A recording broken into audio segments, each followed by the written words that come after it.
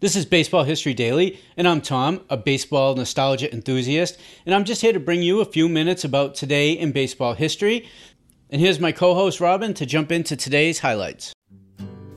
October 3rd, 1951, Bobby Thomson hits a 3-run home run off Ralph Branca of the Brooklyn Dodgers with 1 out in the bottom of the 9th inning to give the New York Giants a dramatic 5-4 playoff victory and the National League pennant. Seeing the ball disappear over the fence, Thomson hopped crazily around the bases, then disappeared into the mob of teammates who had gathered at home plate. The stunned Dodgers players trudged off the field, all except Jackie Robinson. No doubt knowing of the Merkles boner 43 years earlier, he watched to be sure Thomson touched every base before he too headed for the clubhouse. The blast would become known in baseball lore as the shot heard round the world.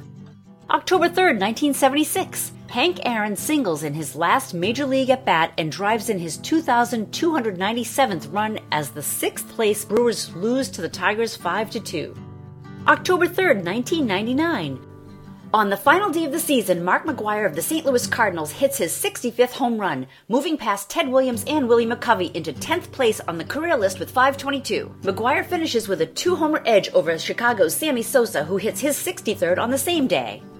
October 3rd, 2009, St. Louis first baseman Albert Pujols ties a Major League record with his 184th assist of the season. He matches the mark set by Bill Buckner with the Red Sox in 1985. He will finish the year with 185.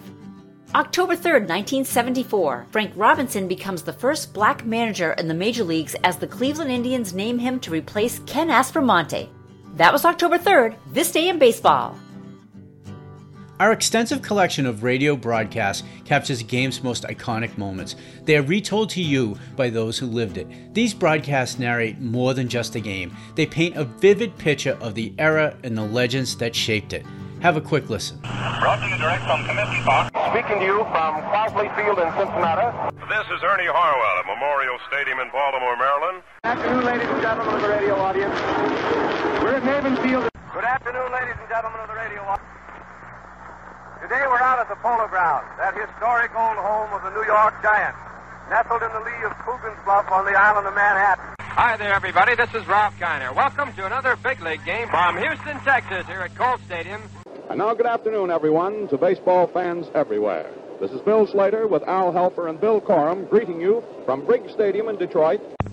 Good afternoon, ladies and gentlemen. Welcome you to another baseball broadcast, brought to you direct from Wrigley Field. Well, it's another beautiful day here in Yankee Stadium. This is Ben Scully, along with Jerry Doggett and Al Helfer, inviting you to stay with us now.